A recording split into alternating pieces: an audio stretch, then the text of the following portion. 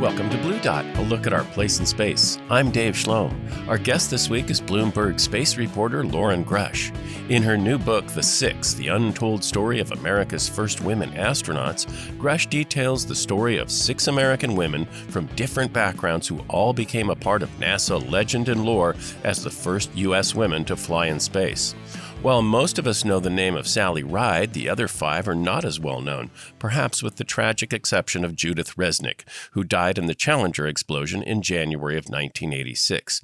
But each of the stories of Ride, Resnick, Anna Fisher, Kathy Sullivan, Ray Seddon, and Shannon Lucid is compelling and inspiring.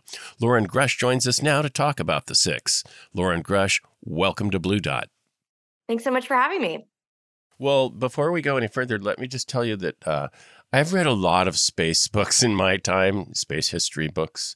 So, I'm pretty picky when it comes to these types of books.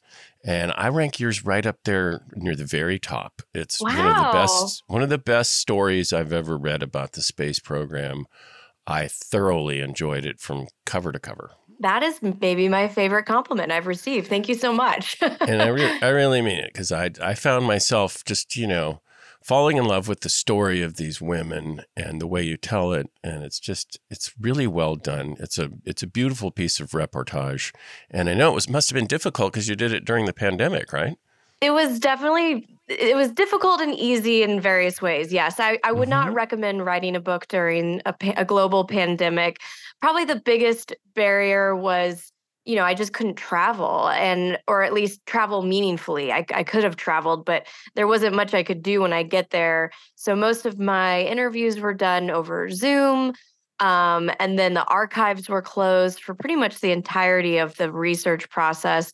So I really had to do as much as I could remotely, which made things difficult because, the time period that I was researching is the 70s and 80s mostly.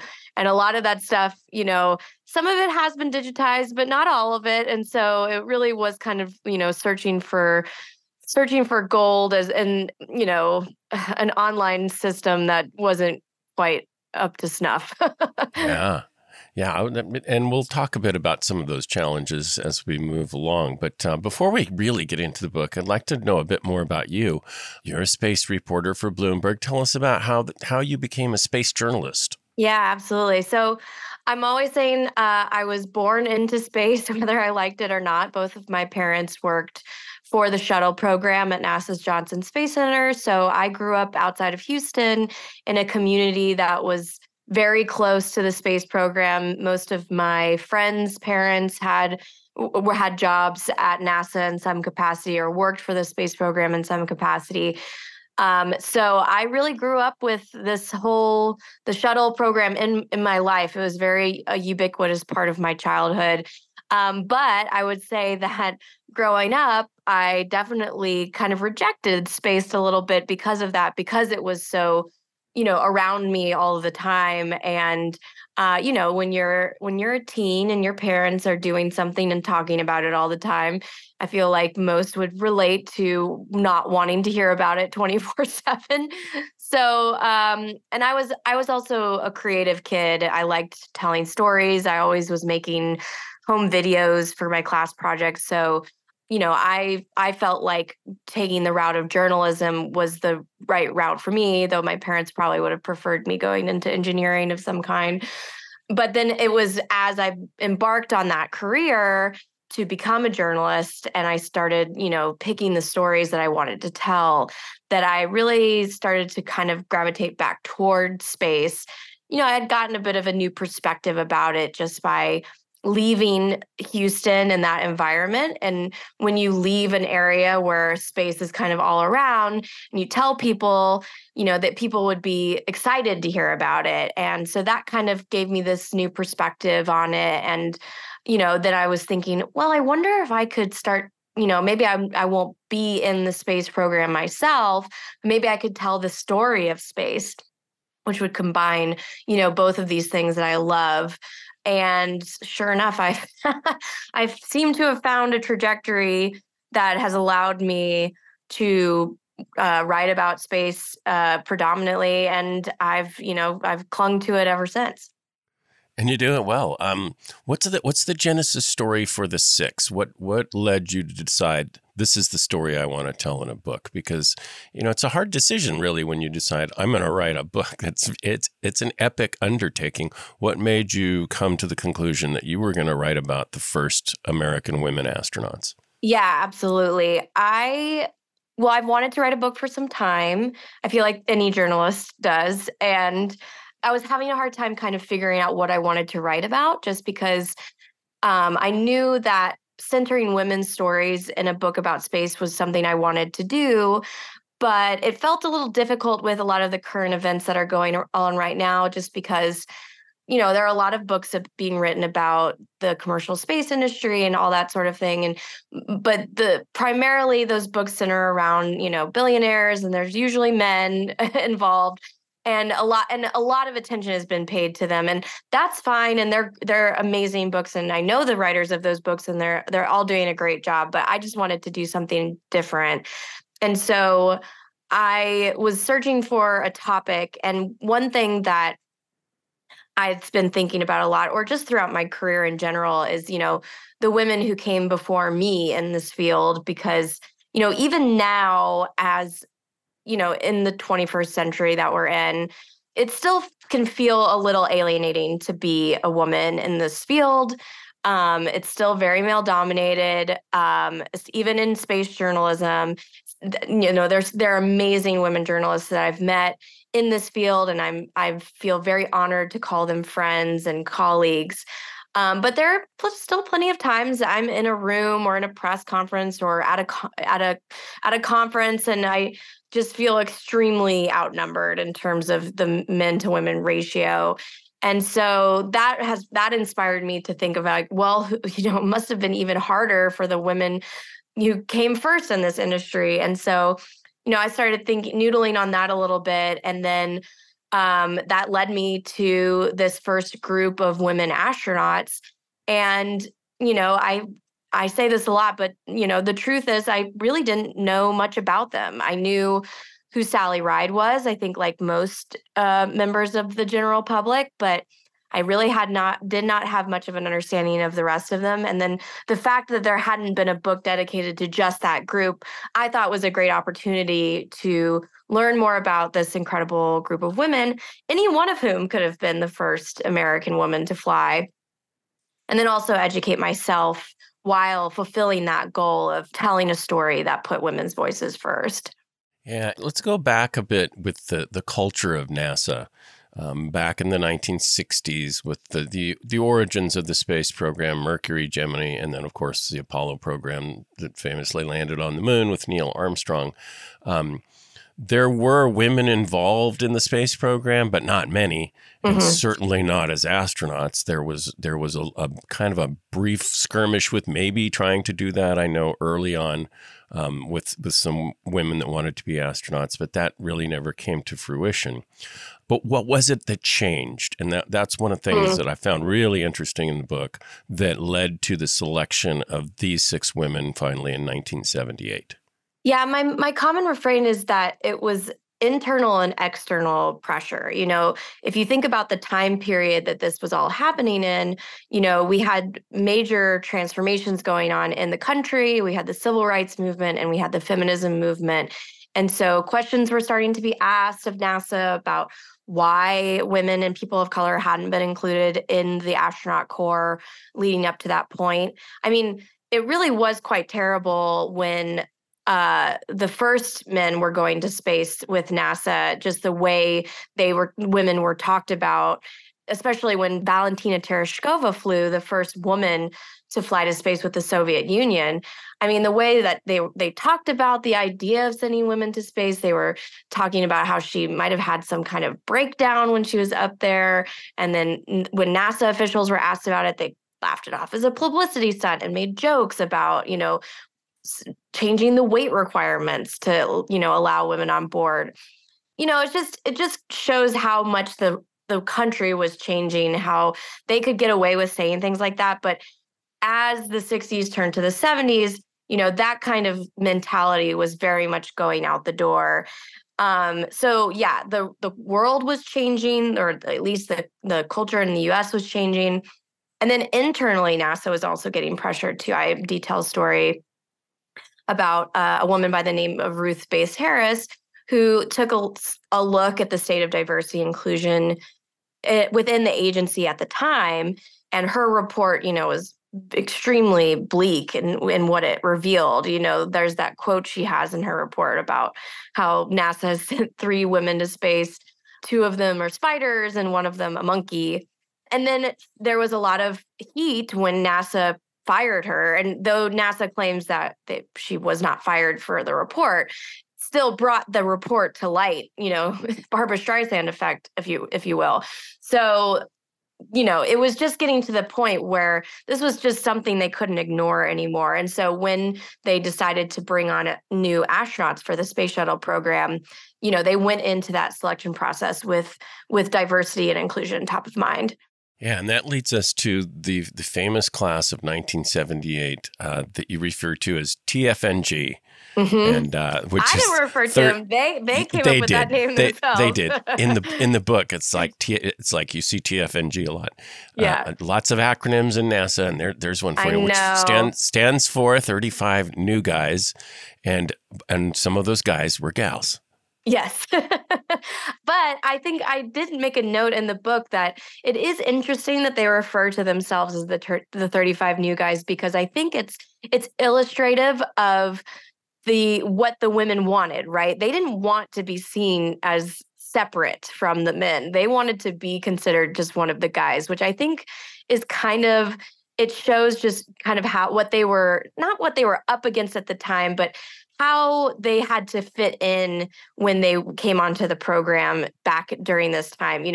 Now I feel like women are they feel a little more comfortable about trying to fit in, but also celebrating what makes us unique for being women. But back at the time, as the first pioneers, it was more about, like, you didn't talk about the differences. It was very much, how do you assimilate as easily as possible and not make a fuss about it? Yeah, and there's also another meaning to TFNG that's kind of naughty, but yes. the original astronauts a lot of times were just not, oh God, here comes the new guys, the F new guys. And so they have that, they're kind of flying that flag right in front of everybody too. It's like, yeah, we're the TFNG. Yes, exactly. But I think that also shows one of my favorite things about writing this book and interviewing the astronauts is they're hilarious. I think they make so many jokes. Some of them rather crude, as I detail in the book. But yeah, they just had a great sense of humor, and I think that double meaning to their name it shows just how cheeky they were, and they knew how to make fun of themselves. Yeah, and 35 is a big class of astronauts brought about because this shuttle program, as you mentioned, called on a new kind of astronauts. They needed mission specialists, payload specialists, people that would, be doing work in space instead of just being astronaut pilots.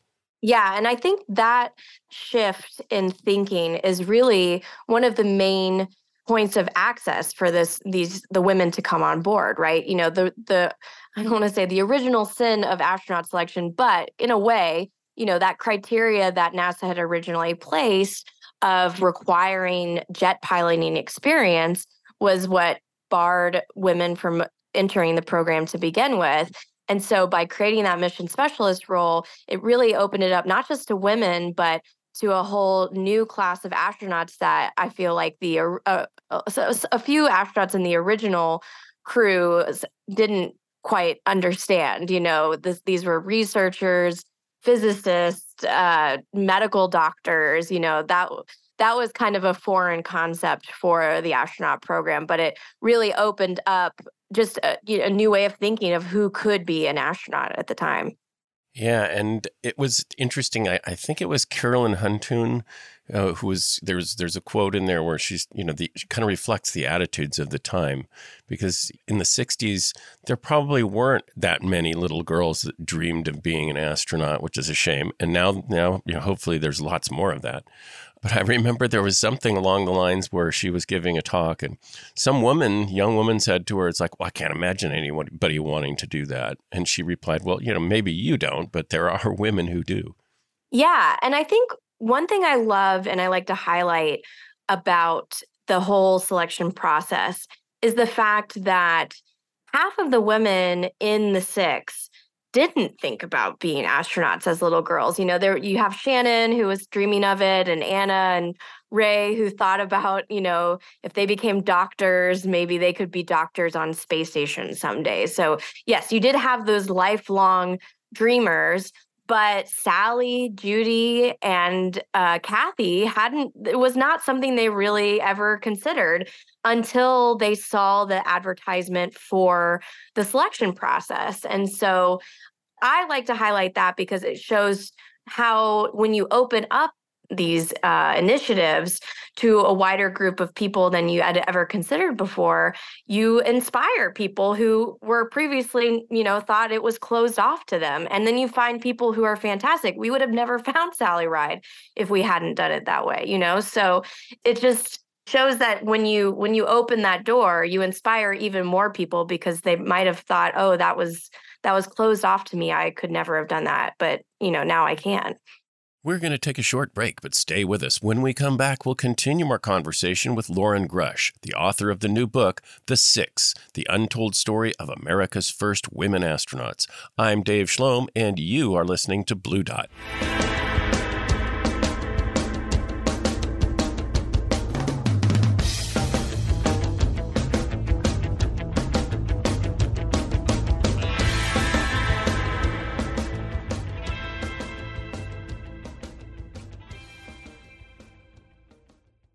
And we're back. Let's return now to our conversation with Loren Grush. Loren is a space journalist reporting for Bloomberg News and the author of the new book, The Six, which tells the story of America's first women astronauts.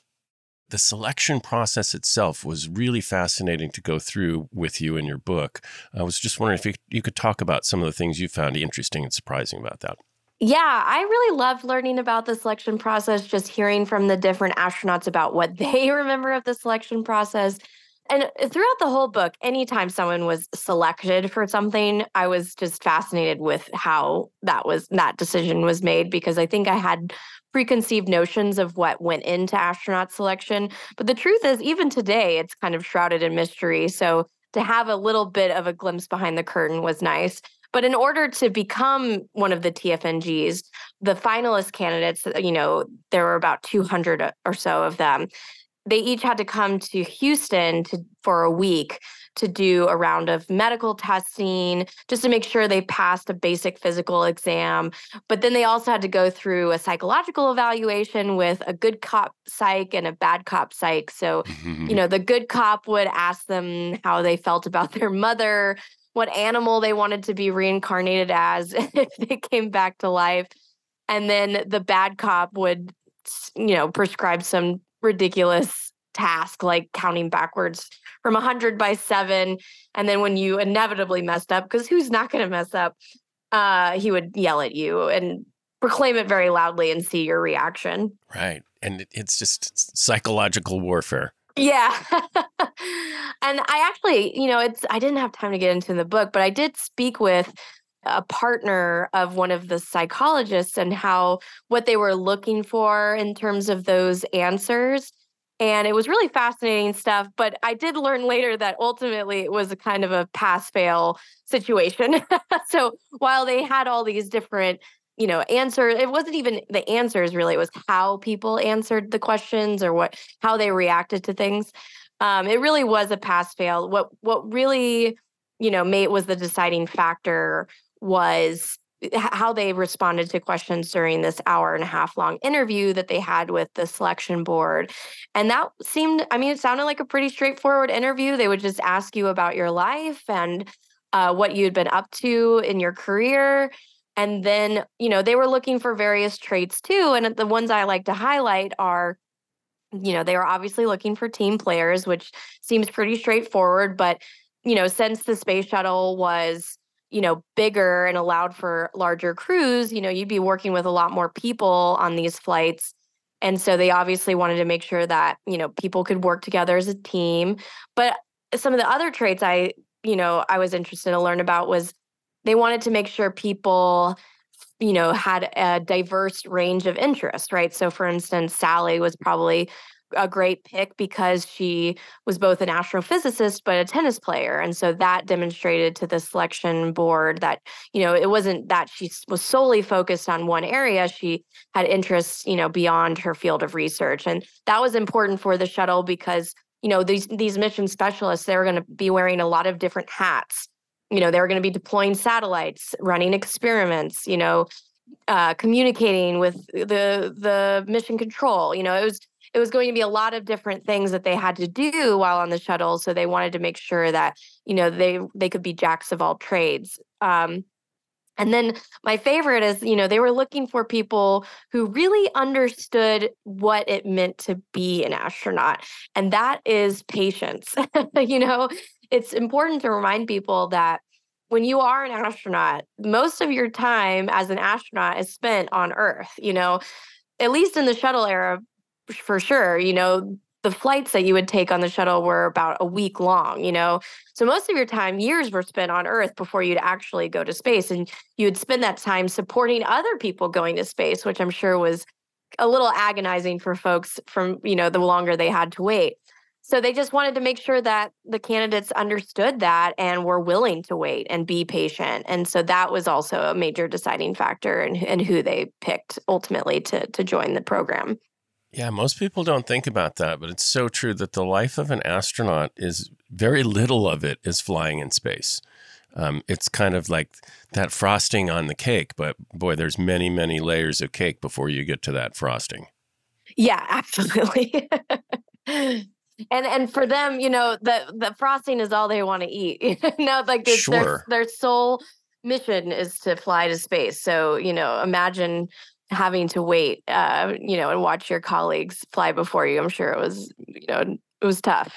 And there have been astronaut candidates who never flew, who never got to. So it's, it can be, like you said, very trying of one's patience. And then speaking of patience, once they had gone through the selection process, getting notified took a long time. It was like, it took a while to decide. And, for these 6 women to get notified, that was really interesting.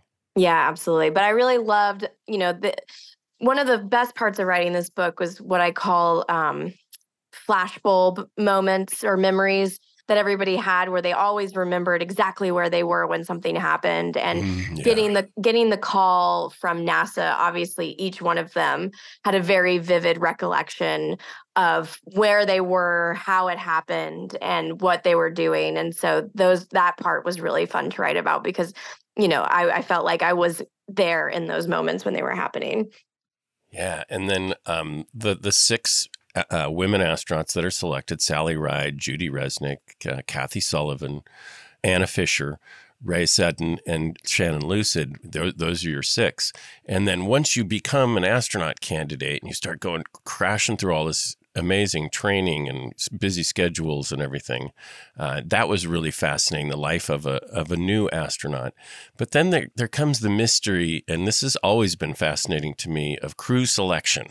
And you tell the story really well of George Abbey, because it really is a mystery to all of them about how is it you have to stand out to get selected for a crew.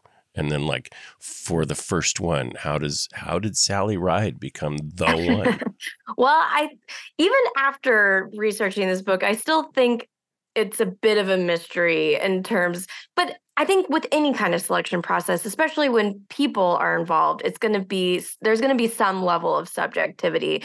And the way George was described by most of the people I spoke to who worked with him, he was not a man of many words, right? So he wouldn't, and the biggest complaint was he didn't tell you where people stood, right? So you weren't sure if you were doing the right thing or if you were doing the wrong thing. It was just kind of an opaque process. But George himself, he said to me, he was like, I don't think there was any special sauce to it. I just tried to match people with the requirements of the mission. So when it came to Sally's selection, the biggest thing that people looked at were the jobs that she was getting leading up to her selection. And, she was getting what were kind of considered coveted technical assignments. And the biggest one of those, the biggest thing for her was that she was working on the robotic arm. And she knew that she was really adept at that. And then she was also assigned as Capcom, or a capsule communicator, for some of the early shuttle missions. And that was kind of seen as a prime role by the astronauts, because that got you into the mission control, and you got to communicate with the astronauts who were in space and then communicate with mission control on the ground. And so everyone was kind of reading the tea leaves on that, and thought that was really what was pushing her over the edge. But the truth was, they were looking for, a really skilled operator of the robotic arm, because it was going to be used in a big capacity on the mission that she was ultimately assigned on, STS-7. And so, the way George described it to me was, she was great at the robotic arm. And so that's why he picked her. But of course, there were, as I noted in the book, other factors came into play. Obviously, everyone knew that the selection of the first woman was going to be, a huge deal. And so obviously it wasn't as bare bones as just who was the best at the robotic arm. There were other things that were considered. Yeah, and of course, being the first for anything, whether it be like for Neil Armstrong, for example, the first to walk on the moon, not too many people remember who Alan Bean was, who was, the fourth guy to walk on the moon, but he was a fantastic astronaut. And he also plays a role in your story as somebody who really comes around, is very supportive of the women astronauts. And I really liked hearing that, because I love Alan Bean. He was a great guy. And I'm also close friends with his daughter. Oh, great. Well, yeah, and the women had amazing things to say about him. And, I'm sure maybe he probably feels embarrassed about, how he originally felt. But I liked that. I think it's important to show how people can change their minds. And, and that was kind of the great thing about the six, is that they showed through their determination and, how dedicated they were to their jobs, that the job of an astronaut is just as female as it is male, So sometimes you just need to see it in action in order to, be pushed over the edge like that. And for Sally, as it, was with Neil too, there comes this crushing amount of attention when you are the first. Yes. And, it becomes pretty clear from both reading your book and Lynn Scher's book about Sally that she really, I don't know that she was emotionally, psychologically really prepared for what was to come, the attention that she got. And some of it really was crushing. Yeah. And that was something that her husband at the time, Steve Hawley, noticed too. And he said to me, when she first got picked, she was very excited about, being on a crew and getting to train for space. But he noticed that she really wasn't thinking about what it would mean to be the first American woman. She was mostly focused on just getting to go to space. But then ultimately, and she did have that protection a little bit by getting to train, and NASA could use her training as an excuse not to confront, the pressing media attention. But then when she came back from her flight, that was when she really, the floodgates opened, as she liked to say, and that protection that she had just completely evaporated. And so she really wasn't prepared to deal with that. And it ultimately prompted her to seek therapy for it, and because she was confused as to how she was feeling this way. But, over time, she did come to appreciate it. And it did ultimately lead her to her work, educating young women and trying to inspire young children to go into STEM by meeting young women through that process. But yes, the initial feelings that she had were overwhelming at the time. Yeah, you tell a great story with the journalist and her friend from her youth, Sue Oki, at the Smithsonian, I believe it was, where her friend tells her, it's like, well, your name's going to be up here, right alongside with Amelia Earhart. And Sally just, kind of wants no part of that. Like, Yeah. no, don't be ridiculous and just forget that. And yet, it's true. Yeah. Well, it goes back to what we were saying, how other factors came into play when Sally was chosen. I spoke with her commander for STS-7, Bob Crippen, and, he had a bit of a say, or at least he was consulted by George and when they were, thinking of choosing Sally for that flight. And he said that one of the things that they thought about was the fact that, Sally was an introvert and she wasn't one to seek the spotlight. And so they didn't think that this selection would go to her head. And very clearly they were right because, of all the ways that, we've described. And so that trait of hers actually might have helped her get the nod and in the end. So it's interesting how that factored into it. Yeah. And there's also an interesting story that I found really fascinating. There's, of course, the late night comedians like Johnny Carson making, really bad jokes about women astronauts and, needing to take their purse or whatever, just really stupid stuff. But there was an interesting story about Sally where Bob Hope wanted to do a special about the astronauts and the space program, and Neil Armstrong was going to be on it. And they really wanted Sally, and she wanted no part of it. Yeah, and her solution was kind of to run away, which was kind of her solution for a few things. If she just didn't want to do something, she'd disappear. And some people were not so happy about that, but it's probably a very important form of self-care for her because at that moment, she was being overwhelmed and Bob Hope was not somebody that she was particularly fond of. And so her solution was to just disappear for a minute. Yeah, I know. One of the last people to try to talk her into it was my friend Jerry Griffin. And yeah, you could tell it was frustrating for him. Yeah, I spoke with Jerry about it and he vividly remembers the whole tale and how he was asked to, try and, sweeten the deal for her, but she was having none of it. I will say that in talks with Jerry recently that, and I was telling him about this book, that he thinks very highly and fondly of all 6 of these women, that he just found them to be fabulous, great team players, just really, really superb astronauts.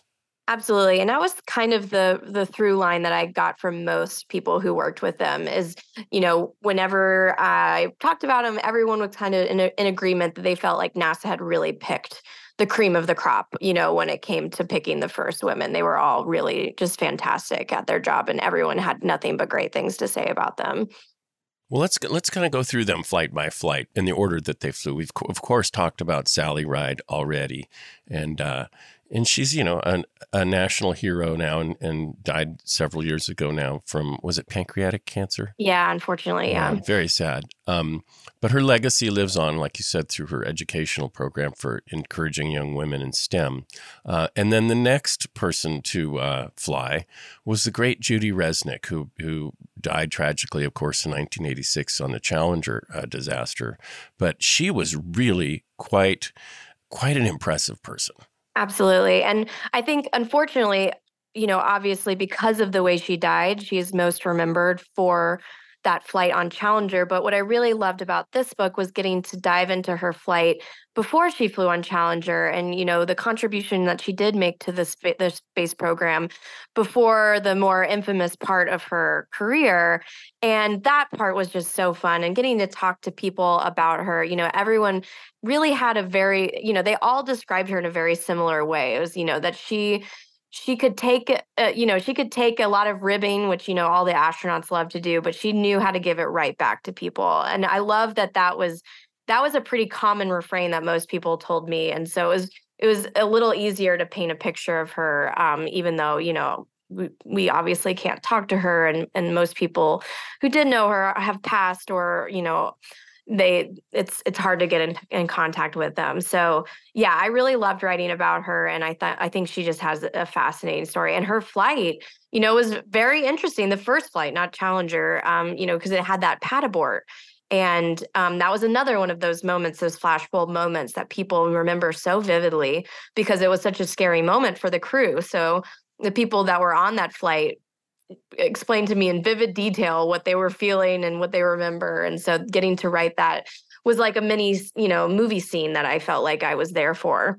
It really was. It was riveting, the account of that, because I vaguely remembered, oh yeah, that was a big problem. But reading your account of it, I was like, oh my gosh, that was really bad. Yeah, exactly.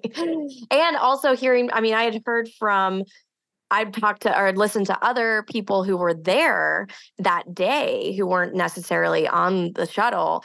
And for them, it was just as terrifying too, because they really had no idea what was going on. They thought that the shuttle was about to blow up or something crazy like that. So yeah, for everyone involved, that was a pretty tense day.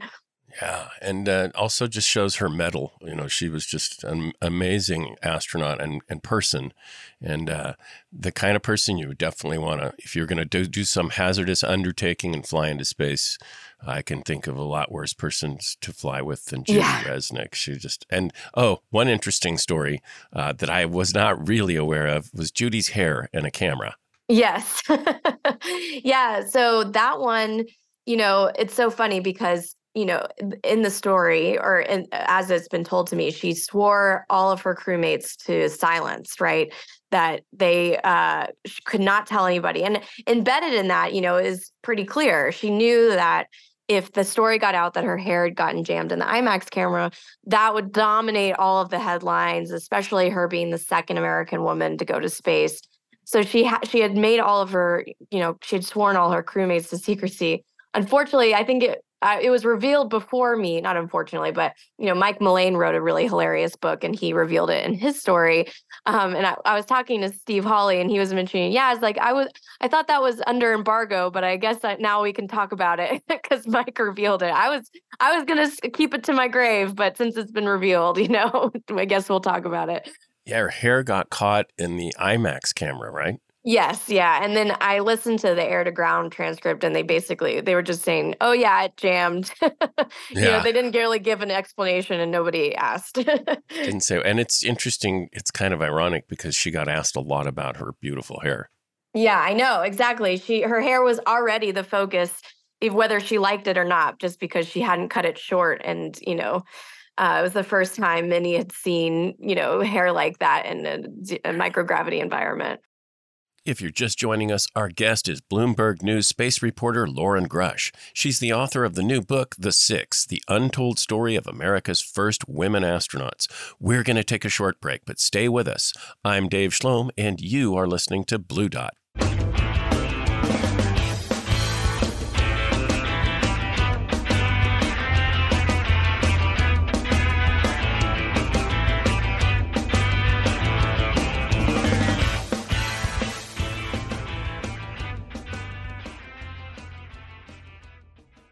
And we're back, and thanks for listening. Let's return now to our conversation with Bloomberg News space reporter Loren Grush. In her new book, The Six, Loren tells the amazing stories of America's first women in space. Okay, well, let's get to the third of the astronauts, the six. Kathy Sullivan is just, what an amazing explorer she is to this day. And she flew on Challenger in 1984 was her first flight. And she's also dove to the Challenger Deep, at the bottom of the Marianas Trench. She's an oceanographer and an astronaut. She's constantly pushing the envelope of where she can go, which I think is fantastic, and that is a through line she's had since the beginning, right? When she was a kid, she was obsessed with travel and maps and exploring new territories and things of that nature. So it's incredible to see her, find ways to scratch that itch throughout her career. And Kathy also was the first American woman to do an EVA, walk in space. Yes, absolutely. And, it's interesting. One of the things I was curious to learn about was, how there were kind of concerns about her doing the EVA or the spacewalk. She detailed a moment where they thought she would have to do a longer pre-breathe process to adapt to the pressure changes. And because she was a woman, so she basically had to, find the science that would help support, why she didn't need to do this separate pre-breathe procedure. And so, it just goes to show with each time they were embarking on a new challenge or something that women hadn't done before. They all had their own little challenges along the way. Yeah. And I was thinking it was kind of the same silly stuff back in the very beginnings of the space program with, we don't know if humans can survive in space, in the microgravity, they're going to pass out or, become so disoriented they won't be able to function. And, that was all baloney too. I think it's all meant, everyone's got good intentions, obviously, but embedded in those good intentions are a bias, that we need to think about, as we move forward. Okay, let's talk about one of my favorite characters. They're all wonderful, but I just love Anna Fisher. The way the book opens is so beautiful with her in the cockpit before Sally's flight, and she's pregnant. And it's you can just visualize her in the quiet of that spacecraft the night before flight, basically just kind of minding the switches and making sure everything's okay. It's just a beautiful moment that you portray. Yeah, when I read that in Lynn Sherr's biography, it's a brief moment ahead of Sally's flight. I knew immediately, oh, this is how I wanted to open the book, because it is such a beautiful scene. And the fact that could have never happened before until Sally flew, until the six had come on board. I just thought it was a really powerful moment. And obviously, Anna's story is very much wrapped up in her pregnancy and her daughter and her title, so as it were, as a mother. And so it was just a little taste of what was to come for Anna on her journey to space. Yeah, our first mom astronaut. First mom, and that was a title that the Soviets could not take away, right? Yay. So finally beat them at something. Yeah. One of the themes throughout the book, obviously, and throughout history is that the Soviets like to send somebody up to beat us when it came to claiming a title. So obviously, because we always announced what we were going to do. Exactly. As soon as we did it, they're like, "Oh, secret. You think you're going to do that? Well, okay." Yeah. Well, NASA is taxpayer funded, so they gotta be transparent. And the launches are on television and the whole 9 yards. She only had the one flight, but it was a really important one. She really played a vital role. You want to tell us about the highlights of her flight? Yeah, so her flight was so interesting, and I loved writing her chapter because of the events leading up to it, right? So she had gone on the Today Show to talk about those very specific satellites that she'd end up saving, because she was going on to talk about the current mission that was launching those satellites. And as she was on her way to the Today Show, the satellites failed, and she was asked about them. And they asked her, do you think they'll go pick up those satellites in orbit? And she said, and she told me, she was like, no, I don't think, I was thinking that was a little crazy, but then it ultimately wound up that she did. And it became a really cool mission that had never really been done before, rendezvousing and plucking them out of orbit and into the cargo bay. And it was really cool to learn about how they did it. Anytime, and there are a few moments in the book, we'll talk about it with Ray, where they kind of had to, I use the term MacGyver, they would have to invent stuff as they go along. Yeah. Because nobody's done it before. And that was always really fun. I was like, how did they come up with this solution out of all the solutions that they did? And learning about those processes were really interesting. One of the things I love about NASA and stories like that is just the ability to problem solve on the fly. Yes, exactly. And, they don't have a lot of time when they're in space either. So in those moments, especially during when they were trying to pack in one of the satellites, I can't remember who was trying to pack it in, but there was a little clamp that wasn't working for one of the satellites. And so their solution was for one of the astronauts just to hold on to it with his hands, They had to come up with that pretty quickly, and it's interesting. It's a great juxtaposition because so much time is spent preparing for these missions on the ground, and then they get to space, and then something goes wrong, and then that time frame for how they prepare or figure out the solution is greatly limited. And so it's funny to watch them go from a very long, slow process like that to okay, we have to figure this out on the fly in a few minutes kind of situation. Yeah, and Anna was also married for a time to Bill Fisher, and both of them were doctors, emergency room doctors, right?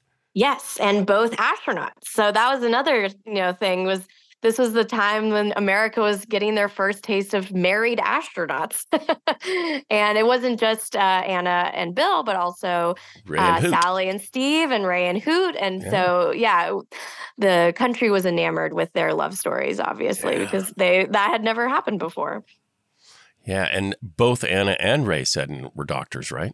Yes. And one thing that I was so intrigued by is they both told me that, and I think I said this earlier, they had always dreamed of being astronauts, but they didn't think it was available to them. So a secondary reason or motivation for going into medicine was the idea that, well, maybe I'll be on a space station someday because they need doctors and I'll have the right credentials for that.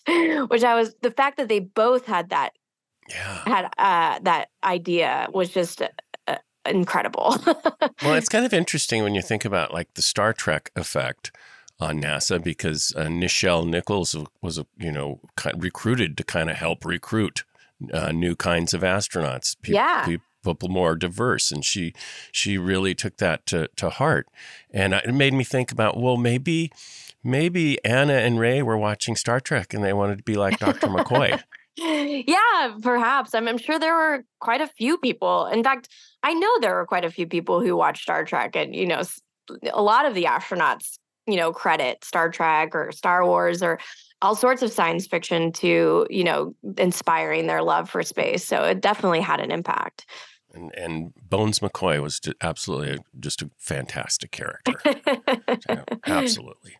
Okay, let's talk about Ray's flight. She was on Discovery, and her first flight was 1985. Give us some of the highlights of her missions. Yeah, so I called her mission the heist, because when we talk about really having to MacGyver a situation, that was kind of the central point of her flight. So what I loved about hers, well, first off, with Ray, I was very intrigued to learn that, she was supposed to be the first mom, and it was a great illustration of just how tenuous the schedule was back in those days, because payloads were constantly switching around, something would break and they would have to, go back, take the satellite back into the warehouse and work on it, So the schedule was constantly being shifted, and they had an adage that was like, don't fall in love with your payload. Yeah. That was great.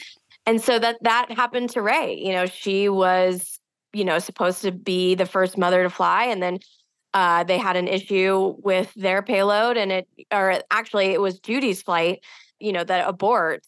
So it was that whole scenario, I thought, was really, from a storytelling perspective, was obviously gold for me, just because it was, here was one woman's flight having a sizable impact on another woman's flight, causing the historical order to shift around. The story writes itself in a way. But the main concern for Ray was that she thought that her flight was going to be somewhat boring. She talked about how it was pretty run-of-the-mill flight. And then it became really interesting very quickly when one of their satellites failed to, deploy as planned. And so they concocted this kind of crazy rescue mission while they were in space to see if they could try and salvage that satellite. And, learning how they went through it and all the different things that they had to do. I mean, they were cutting holes in plastic binder covers, that was pretty rich to learn about. Yeah. And okay, finally, let's save one of the best for last. Shannon Lucid, the last of the group to fly, but she got to fly a lot. Yeah. And that's kind of, that is a part where I wish I could have done more with Shannon's story, because I feel like her story really is, what came after this time period in the book. Her time on Mir and her record-breaking mission, I think, and she actually has a book of her own. I encourage people to go out and read it, about training for that mission. It's called Tumbleweed. And she goes through, what she was feeling, how she trained for it, what it was like.